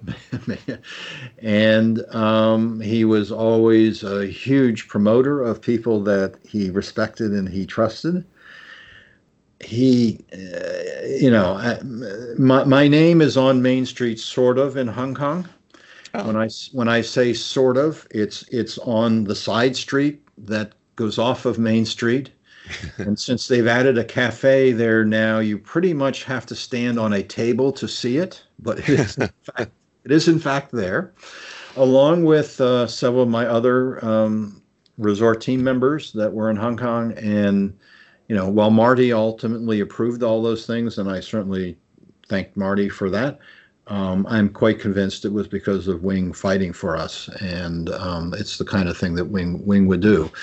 He had a unique relationship for quite a few years, I would say from the time we finished Grand Floridian, where I think Michael then had trust in Wing's judgment, all the way up until at least the days when then the development company became part of Imagineering, and then Imagineering started reporting through attractions. That's when things started, through the operating group.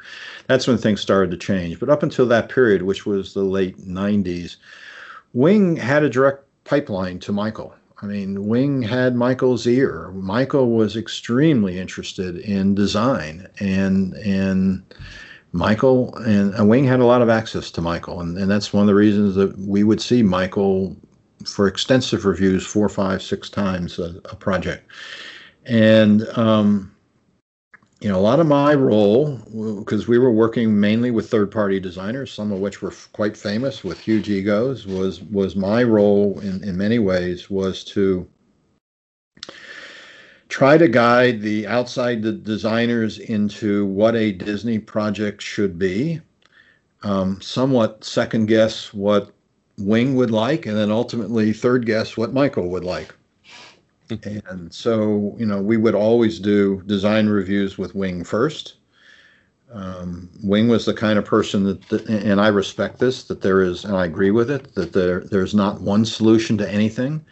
That design is hard work, and the best design comes from iterations. And so, one of the toughest things working with well-known egotistical outside designers sometimes was convincing them that no, they couldn't present just one design. They had to present a bunch of options. And design sessions with Wing were grueling.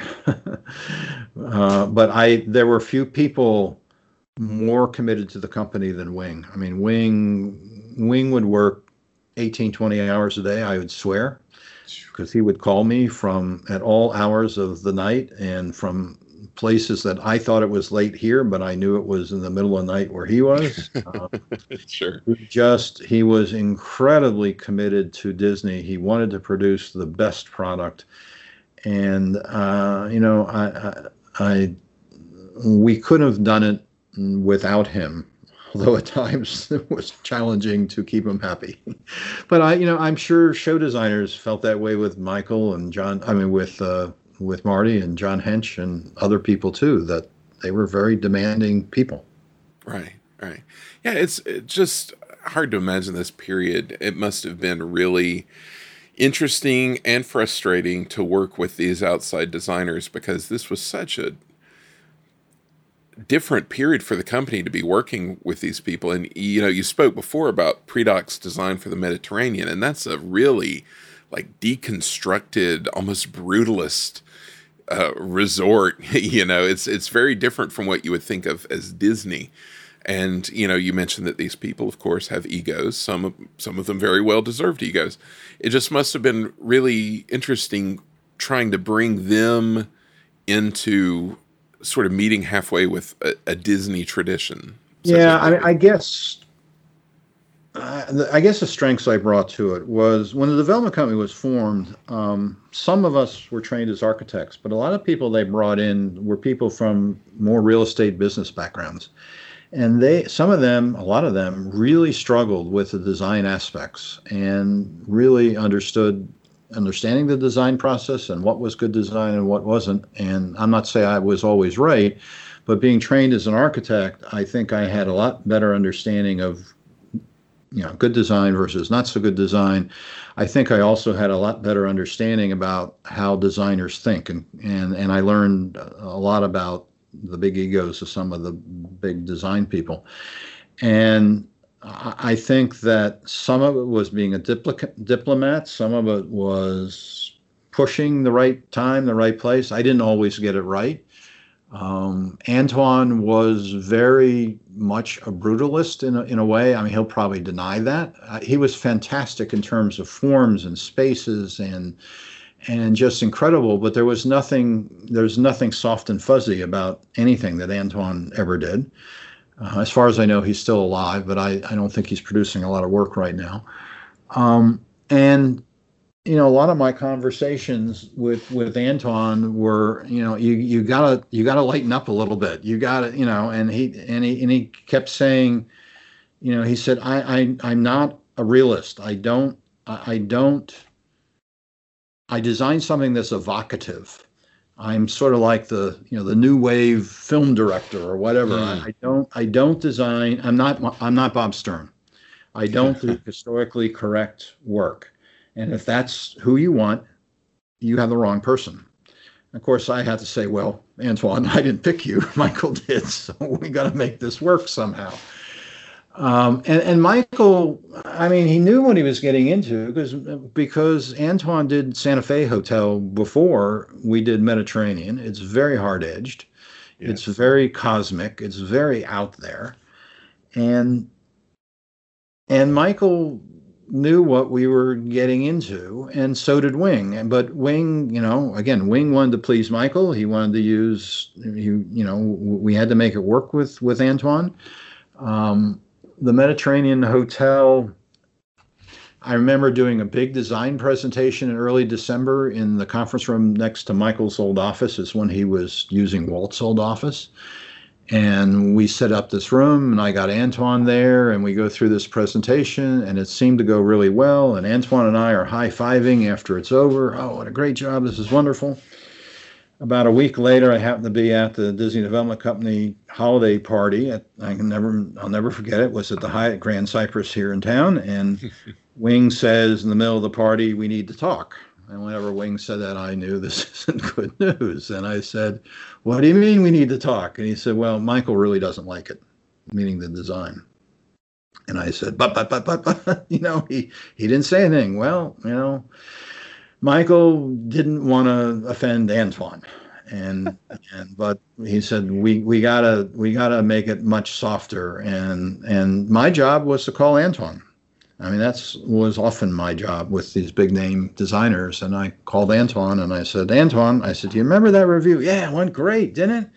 "Well, Antoine, it wasn't quite that good." And so we talked through it, and we softened some things up, and we ultimately got through design reviews with Michael. But it would have been the most out there project at Walt Disney World for sure. Definitely. It's just so funny to me that Eisner so desperately wanted these big name architects, but when they did the thing that they do, then he kind of would balk when he sort of. It's not as if it wasn't as advertised. You got a pre-doc hotel, and he kind of balked at it. Yes, we did. I don't know. I think I don't. Things change. Things happen. I don't know. It was easier to work with Bob Stern because Bob Stern is quite comfortable with doing historically reasonably correct, thematic work. And Bob Stern and Michael Eisner had a relationship that went back almost to Michael's childhood. Wow. The family, because Bob used to do work for the Eisner family, so they knew each other. And not to say that we didn't have challenges from time to time with Bob and some of the projects, but they weren't those kind of challenges. We knew that he was going to do Disney architecture, for lack of a better word. That wasn't true with Predoc for sure. Gwathmey Siegel, who did the Contemporary Hotel, both the new DVC and they did the Convention Center edition, probably somewhere in between. But anyway, there was a whole range of people, and the people that Michael wanted to work with. And but Michael was willing to do more cutting edge architecture. I mean, I can't imagine that the Team Disney building here at Walt Disney World would be done today. Oh, for sure. That's an Isesaki building. And frankly, in my opinion, it's been botched up with trying to Disneyize it. They've done some things that I think are really pretty, not respectful of the original design. But, it's their building. They do what they want to do with it. But Michael, he wanted a collection of architecture. It's just that I'm not quite sure what happened with the Mediterranean. I really think ultimately it would have gotten built if it hadn't been for the first Gulf War. And people, probably some would have loved it and probably some would have not loved it. As with all things. Well, before we leave Disney, you worked on a number of other resort projects, a number of DVC properties. Is there any of these other projects that really stand out in your mind? Anything of note that you'd like to talk about? Probably Animal Kingdom Lodge. Another one of the projects that was not really my project to start with. I was aware of it. The people that were on the team, most of them I knew pretty well. But I think it came about where the vice president of resort development for, in those days, Imagineering, former DDC, left the company rather suddenly. And I got promoted rather suddenly from director to vice president. And it was a project that was underway. It was very challenging because of the projects that I was involved in. It's probably closest to a theme park in terms of its level of design and theming. Joe Rohde had a little bit to do with it, but was not incredibly involved in it, at least in the original phase. It was very difficult because, again, it was doing something that was a bit closer doing the theme park, having the animals and having to introduce the animals to the pastures well before the hotel was finished under construction, created a lot of constraints that we never had to deal with. It was very close to not making opening day.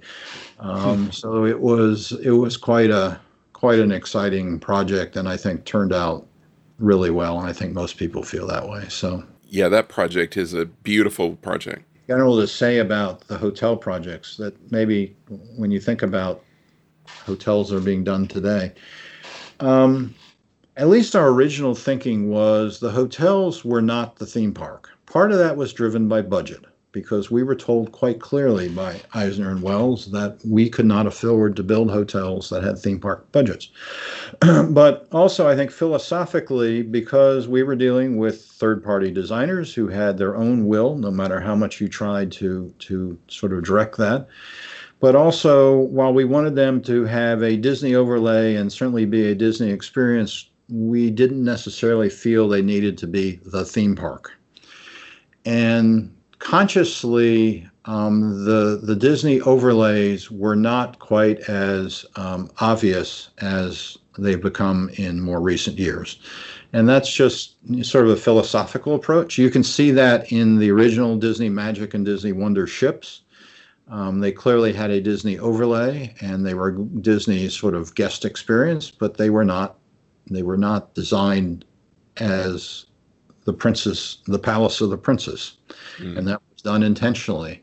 I'm not saying who's right or wrong. I mean, the Disney Magic and Disney Wonder were rated the top ships in their classification for many years. They still are, as are the new ships.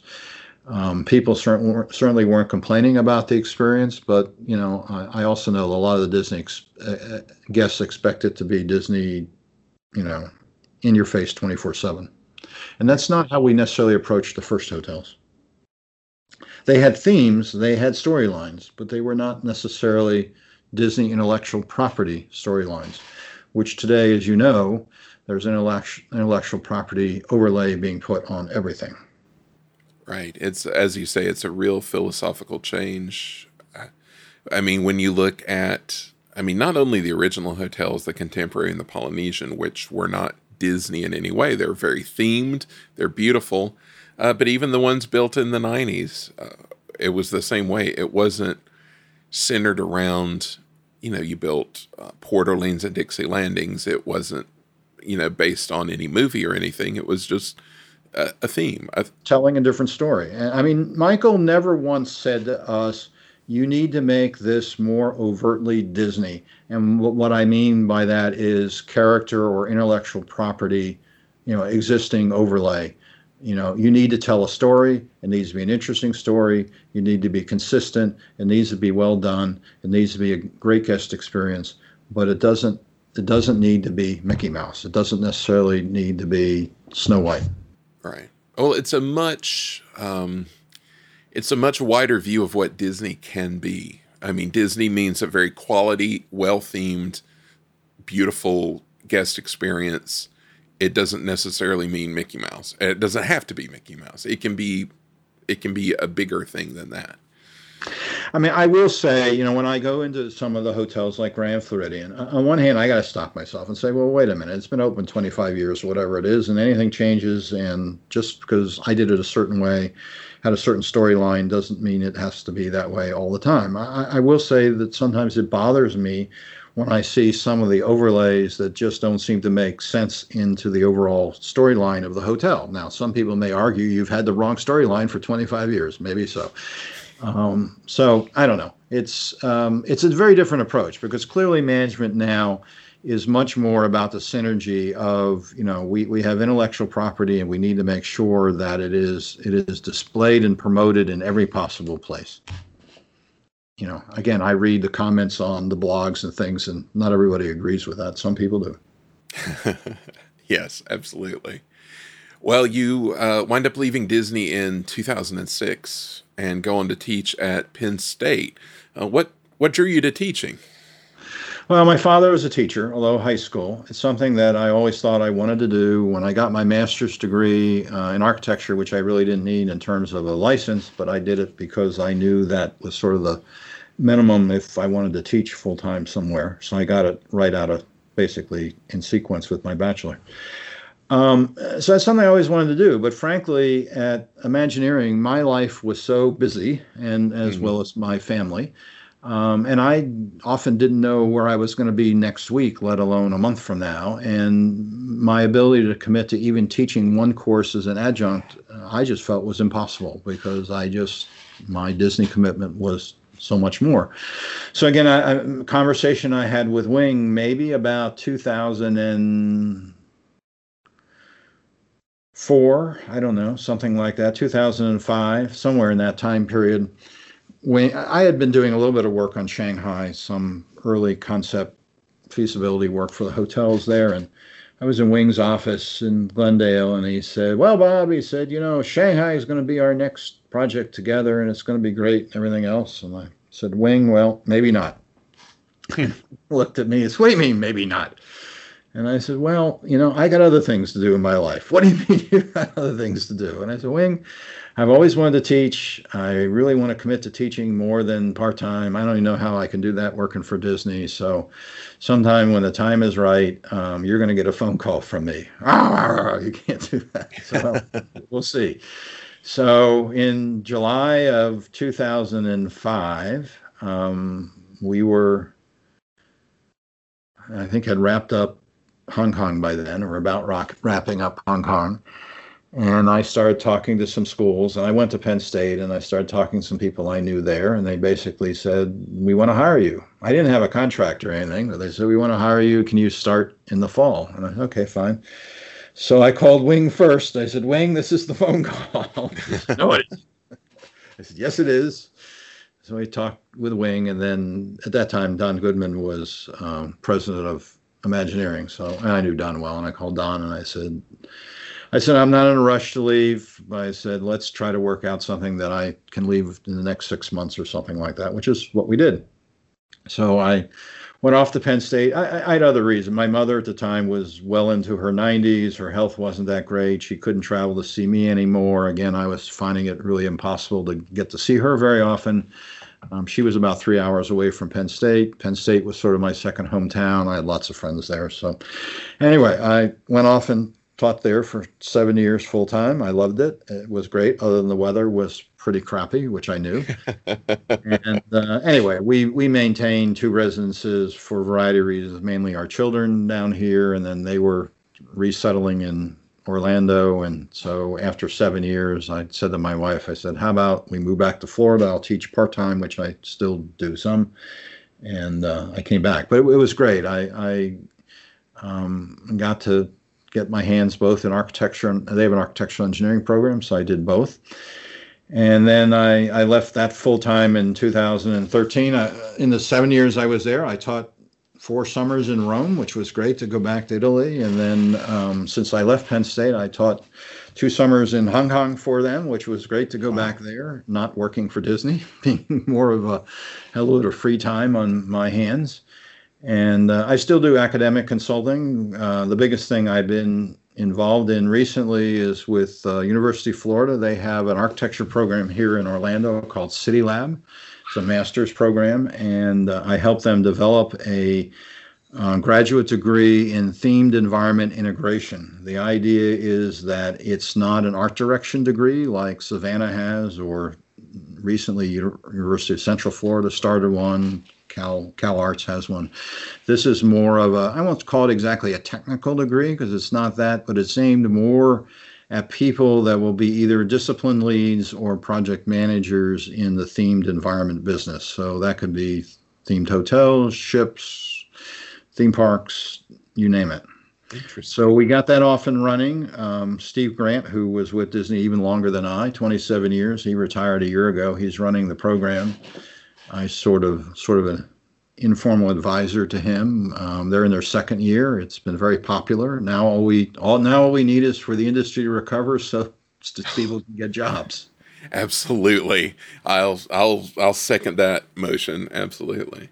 Well, that's a great thing to be involved with because, you know, as you've talked about your own career and, you know, a lot of other people who come up in the industry, when they describe their careers, it's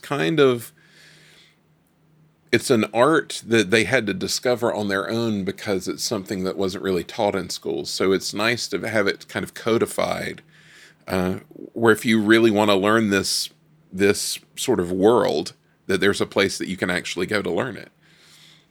Yeah, it is. I mean, again, there have been sort of art direction schools around for a while, and they're excellent schools. But as I think you know, that although the art directors may be the most well-known and maybe certainly should get the lion's share of the credit, there's a whole lot of people behind those art directors, show producers that make these things happen. And some of them are very narrow-focused technical people, and that can be problematic. It takes people that have an understanding about what the themed environment business is all about, and it takes people that can project manage and help orchestrate all the hundreds of people that it takes to do a major theme project and get it done on time and budget and with the vision that the show designer wanted. Right. Well, that's absolutely true. And, you know, if you're looking at a show producer, they not only have to at least have a footing in the artistic side of things, because they need to know about everything from, everything, finishes and, you know, different kinds of treatments for things and whatever. But they also have to make sure the trains run on time. And it's, for these projects, which involve so many variables that are constantly changing, it's really a lot to keep track of. It's a science. Yeah, you know, yes, it's a science, but it's also, you know, you got to be flexible. You got to think on your feet. You can't avoid risk. You have to, however, reasonably manage that risk. You know, the project manager has the tough task often of, theoretically, a project manager is in charge of design, budget, and schedule. But in reality, at Disney, the project manager really isn't in charge of design. They have a charge to deliver that design, but they're not really the one in charge of the design. But they definitely have a strong responsibility for budget and schedule. And they're tough to manage in a moving target. Sure. That always wants to be the best it can be. You know, again, it's sort of the John Hench thing is, yeah, you can not do that. You can cut that out. I'm not saying you can't, but at some point in time, the thread starts to unravel. You don't have a sweater anymore. You have a bunch of yarn in your hand. And I think you can see that with certainly other competitors, Universal and others, even Vegas, have gotten much better. But, you know, particularly in Vegas, and I haven't been there for about 10 years, but, you know, you have something that's elaborately themed and done pretty well, then you turn the corner and it's like, wait a minute, it's a whole different storyline. It's not the same place. It's, you know, and Disney, you can't do that. Right. I hope you can't anyhow. At least we weren't supposed to do that before. Absolutely. Well, Bob, thanks so much for talking to us today. This has been great. And we really appreciate your time. Okay. Well, I appreciate taking the time to chat. it's fun to sometimes reminisce about these things. People have often said to me, "You ought to write a book," but I'm not sure I want to do that. So this will have to take its place, I guess. Well, no, you've heard me berate people in the past. I'm always in favor of berating people to write books. So I extend that to you, because these are, I mean, it's valuable history on one hand, but it's also valuable lesson. I mean, as you see in your teaching and in this program for University of Florida, it's valuable real world information.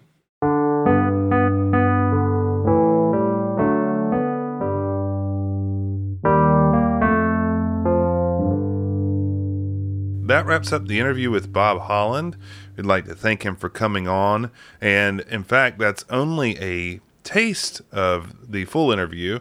The Patreon subscribers will be getting the full interview of that. And we may air some of it later in regards to some goodies and hopefully have Bob back. He was really fun to listen to. That's right. We had kept some choice tidbits in our pocket for future episodes, because things that might fit in nicely there and things we have planned. And as you said, hopefully we can have him back, because there's so much to talk about, and it was just really fun to talk to him. Speaking of our Patreon, Michael, do we have any new Patreon subscribers? We do. We have welcomed another subscriber this month, the mysterious In Nunnally. Yes. Sir or madam, as the case may be, we welcome you to the fold, and thank you very much for taking part. Yes, thank you. And if you would like to help us put these episodes together and participate in monthly meetups online, that address is patreon.com/ProgressCityUSA. We appreciate all of you who participate. And it's usually this time we ask you all to email us, but Michael, this month we're going to do something a little different. One of the things we haven't done yet on the podcast is a mailbag. And guess what? We're going to do a mailbag. Jeff, we got some emails. Ah, gotta love opening the mailbag. We haven't done this since episode 2. So that was 10 years ago. We got to dust off this mailbag. Exactly. The mail's been kind of slow lately, but it finally got here. And, we're really thrilled to hear from people. So without further ado, Chris, who's one of our Patreon backers, says, in part, hey guys, he thanks us for bringing back his memories of his early family trips to Walt Disney World in the 70s and 80s. He says, we're talking about our last episode, which was the discussion of the 1986 Walt Disney World Christmas Parade. He says, we were in Walt Disney World in 1985 for Christmas morning to watch the parade and hopefully be on camera. He says he had watched a VHS tape from 1984 to try and figure out the best place to stand to be on the live broadcast. My man. Yeah, he says we were right on the curb across from one of the cameras on Main Street. So, man, he figured it out beforehand where to be. Says prior to the parade starting, we met and got a picture with Regis. Wow. A Regis encounter. Says one funny story was one of my relatives saw us on TV and tried to call my grandmother to ask her if she knew she was on TV. This was when the parade was shown live and before cell phones. So apparently she probably knew she was on TV and couldn't answer the phone. He says they recorded it on VHS but had a technical glitch. And they pleaded with ABC and their local affiliate and sent them a blank tape and a return envelope. It says, magically we got a recording of the parade, but we're told not to share where we got the recording from. Hey, wow. Yeah. He says he thinks the statute of limitations is over since it's been 35 years. I kind of agree. That's a nice hookup. Says the Christmas present that year had been the trip and some Disney-themed gifts. Went to the Magic Kingdom for Christmas Eve day and recalled that it closed at 6 p.m. that night. We went to the Top of the World that night for the dinner show. Before the typical Broadway at the Top show, they did a Christmas big band medley. Oh, man. That sounds awesome. Yes. Says they went back to Contemporary and left cookies for Santa, who did come while they were sleeping. Parkview was so magical that night with the Christmas lights in addition to the usual lights on Main Street. That is a heck of a Christmas setup, I gotta say. Yeah, I didn't know. I mean, Santa comes to the Contemporary. That's pretty great. I know. It's bound to be one of his better stops along the way. That's pretty good. And, left cookies out. That's nice. He says he woke up, if memory serves me well, at 5 a.m., Have a picture of us waiting for the first monorail of the morning. We were some of the first guests in the park that Christmas morning. We staked out our space across from the camera at the Penny Arcade. It was kind of funny that cast members came and told us that the parade wouldn't start for a few more hours, but the parade would repeat at 3 o'clock. No, we didn't move. He goes on to say he was a kid of the 80s. He remembers the monorail preview of Epcot in 1982, which I'm jealous of. Says he couldn't wait for the park to open. They went back in 1983, and he says, I was enthralled with the land and Communicore, which inspired 3 science fair projects. I wrote a letter to get information about hydroponics from the land. Excellent. I developed a pen pal relationship with Dr. Henry Robitaille, who was at Disney from 1980 till 2000. He says he found him on LinkedIn a few years ago and told him how thankful he was for his advice and information. He still has the information that he sent him and the letters he wrote to him critiquing his science fair projects. That is a fan after my own heart. What is that? This man is thorough. I mean, yeah. I'm still most impressed about the scouting locations of the Christmas parade, even though this is a more detailed level. But wow. Yeah, I know. Very. And, it's Henry Robitaille was a big, big deal, very prominent person in the land sort of makeup. So it's very cool he took the time. He says one last thing. He thinks it would be an interesting investigation comparing 1982 World's Fair in Knoxville to Epcot Center. Many commonalities I see include the use of lasers and introducing average Americans to computers and technology. I remember World's Fair showcasing pay-at-the-pump gas pumps and ultra-pasteurized milk that didn't need refrigeration. The America Pavilion had a film on energy and IMAX. The Sunsphere pre-show was about energy that reminded me some of Universe of Energy. Japan had a painting robot that reminds me of the Bird in the Robot show and World of Motion. He says he went to the World's Fair twice in 1982. So maybe that's something worth looking into in future episodes. I would be definitely interested in that. When I was on tour one time, we stayed in Knoxville and we ended up, I don't know, we did like a Priceline thing, and it was this hotel right on the mall of where the World's Fair was. So they had a giant Rubik's Cube in the lobby from the World's Fair, and oh wow, the kind of bones of the old World's Fair location. So I've always wanted to find out a little bit more about that. That'd be interesting. And we went to Epcot that year, but we did not go to the World's Fair. Of course, we were so young that it wouldn't have meant as much to us. But I always regret that we didn't go to that, because it's a rare opportunity, something that doesn't happen much anymore. So thanks, Chris. That was great. I really appreciate it. Our second and last letter comes from Andrew, who writes in to say, I just finished listening to your interview with Frank Stanek, and it was one of the best 3 hours spent of my life. Thank you very much. Frank's a great listen. Andrew says it touched on so much of what made him love Disney so much starting in the late 70s. And he had some questions. I'm going to pop these questions over to you. See what you think. Number 1, the underground of the Magic Kingdom. This is the Utilidors.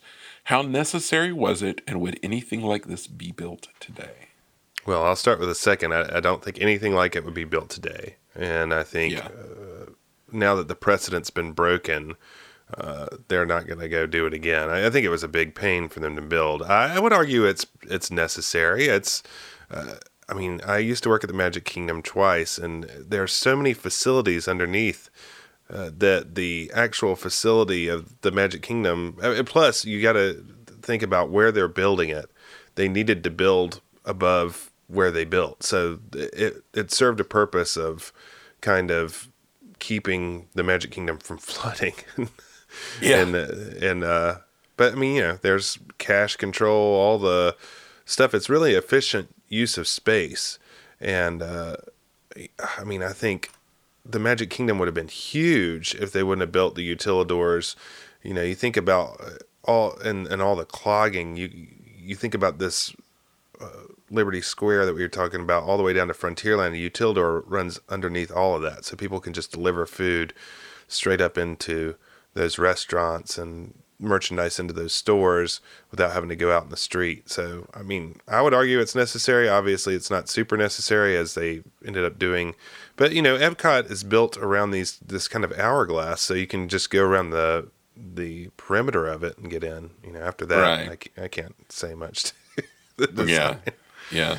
It's one of those things where I think probably wasn't like mandatory and it added to the cost probably quite a bit, but it's a quality of life thing that, I mean, you don't have to have it, but it makes the show better. It makes the quality of life for cast members better. It makes things much more efficient. So it's one of those things that it's a bigger investment up front, but it pays off dividends for 50 years.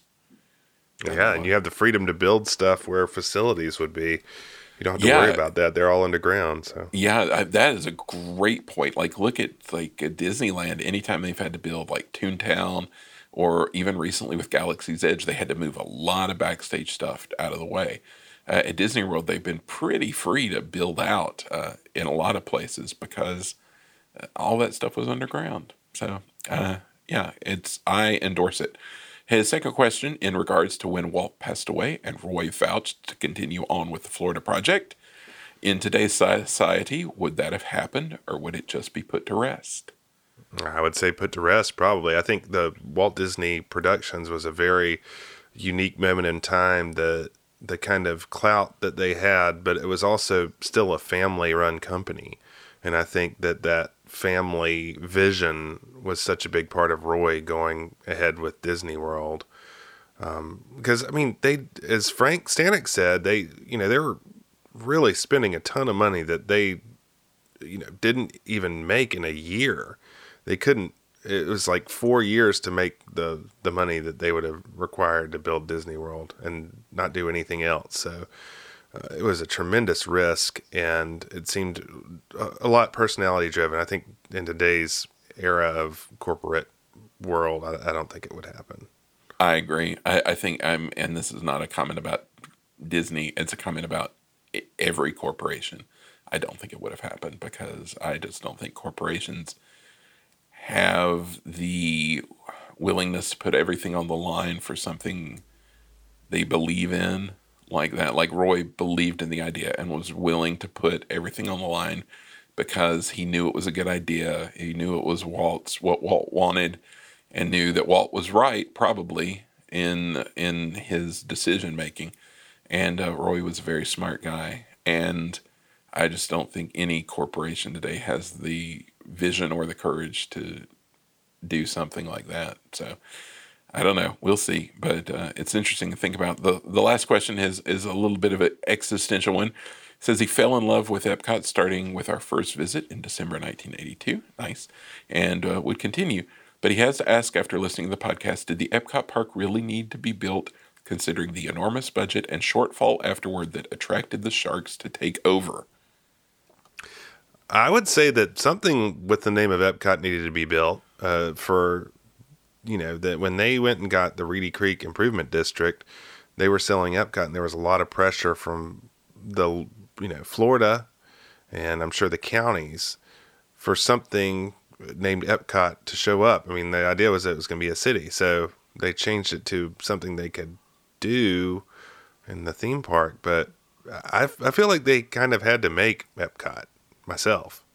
I think that's a great point. During the 70s, there was a lot of pressure from the media and from Florida state legislators about, okay, we gave you all this leeway. We gave you this unprecedented power, and it was because of Epcot. So where's Epcot? I think that's a really good point. The other point I would make is that they had an insane amount of land, only a little bit of which was monetized in any way with the Magic Kingdom and the resorts. Right. So they had to do something, either sell off the land for like real estate development, which would not have been great, which later happened in some parts, or add new attractions that would cause people to come and stay longer. And that's what they did. I think it was the right call. I think it paid off long term. I mean, it was very expensive up front, but attendance did increase. People started staying longer. I mean, when you look at the numbers, the attendance came up, it stayed up. It changed the way people vacationed at Walt Disney World, and that was the intention. So I think they did what they had to do. Well, yeah, and like we have said during the a few of these episodes, they're trying to appeal to an adult demographic in their early years and say, you can do boating and recreation and stuff. I mean, I feel like Epcot added a whole other layer of demographic that can enjoy the Disney parks. Absolutely. And, when you look, it really did work too. I mean, I think the big problem for Disney at the time is they weren't, the movies weren't doing well. And Epcot was very expensive, and that's true. But if the movies had been clicking, I don't think any of the green mail, I don't think any of that would have happened. The studio was just foundering, and the theme parks were the only bright spot. And so regardless of how expensive Epcot was, I think that if the studio had been doing well, it wouldn't have been an issue at all. Well, and to go one more thing, to go to back to the Frank Stanek interview, in that with just a small extra bit of money that Disney probably didn't have, but they could have put money down on Tokyo Disneyland to be a stakeholder in it more than they were, and could have made a ton of money from that immediately. So that's something else to consider. That's a good point. Well, thank you so much, Andrew, for your comments and for your questions. We really appreciate it. Thanks to everybody who's gotten in touch about our episodes. We appreciate it. As always, you can reach us at podcast@progresscityusa.com with comments, questions, conclusions, whatever. Just drop us a line. We appreciate it. Yes, please email us. And also, if you have a chance, rate and review us on Apple Podcasts or whatever service you use. It really does help. We love hearing from you and getting feedback. Michael, what is coming up next for this podcast? Well, next month, we are going to be taking a walk right down the middle of Main Street, USA. We are taking on the theme park, entering the way that most guests do, with a stroll down the streets of yesteryear, and taking a look at that area and some of its influences. Put on your spats and let's get moving. And your Sunday clothes. That will be a fun one to relive some nice memories of my college program, and who knows who we may interview for that. It'll be exciting. Yes. Very interesting. So as always, thanks for listening. Do keep in touch via the email. Michael is on Twitter @ProgressUSA. I'm on Twitter @JeffGCrawford. Please be in touch with us, and we will see you again real soon. So long, everybody.